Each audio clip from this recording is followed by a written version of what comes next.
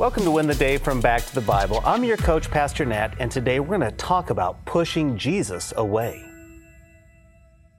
What if it's true? What if what the Bible says about Jesus is actually true?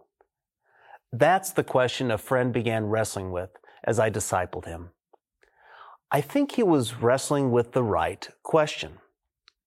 If the Bible is true, and if Jesus is who he claimed to be, that should move us to action and, of course, to change. And that's exactly what people had to wrestle with 2,000 years ago. So let's keep walking with Jesus in the book of John. Let's pick it up as Jesus performs a miracle and begins to wrestle with the implications.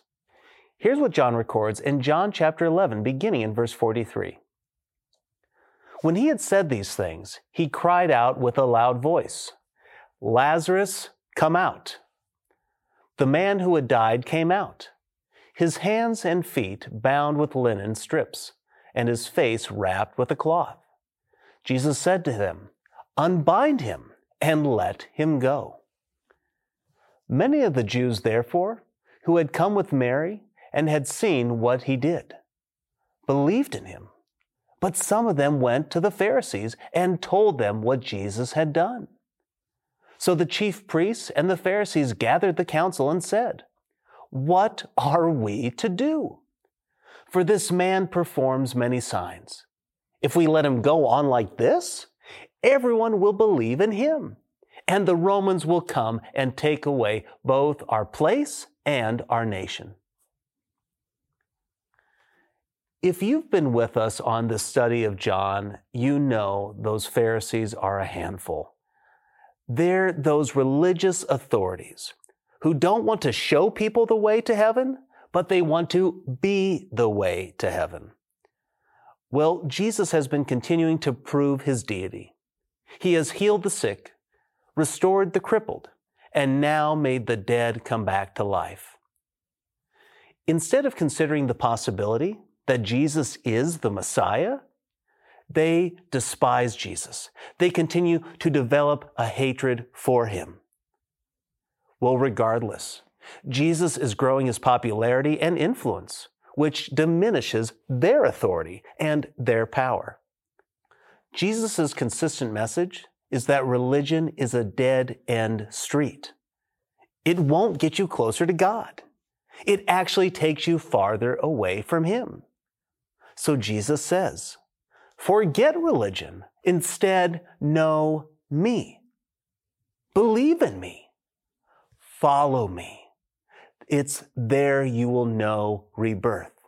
And that is where you will experience the kingdom of God.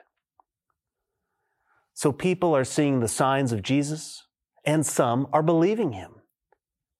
The Pharisees are witnesses of these miracles, including this very miracle, the raising of Lazarus from the dead. But it's amazing, they will not believe. For them, the cost of belief is far too high. When we realize that we have no power in our salvation or spiritual status, we begin to see Jesus clearly, and we believe. So here's my challenge for you today. Stop pushing Jesus away. We all do it. For some of us, we know Jesus is special. We know he has done the miraculous. But we count the cost as too high. We want to be the captain of our ship. But if that's you today, be honest. How well is that working out for you? Are you experiencing the peace, hope, the assurance that you desire? If not, stop pushing Jesus away. Now, if you do believe in Jesus, do you trust him? Are you following him? Are you giving him authority over your life? If not, you should. The one who heals the sick, who restores the crippled, the one who raises the dead and saves our souls, offers us life to the fullest if we trust Him. Hey, I hope you enjoyed the message today. If you'd like to go even deeper, join us in Go Tandem.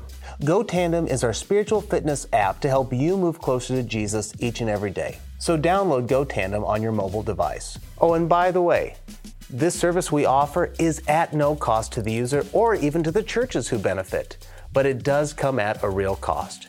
Would you consider partnering with us at backtothebible.org? That's backtothebible.org.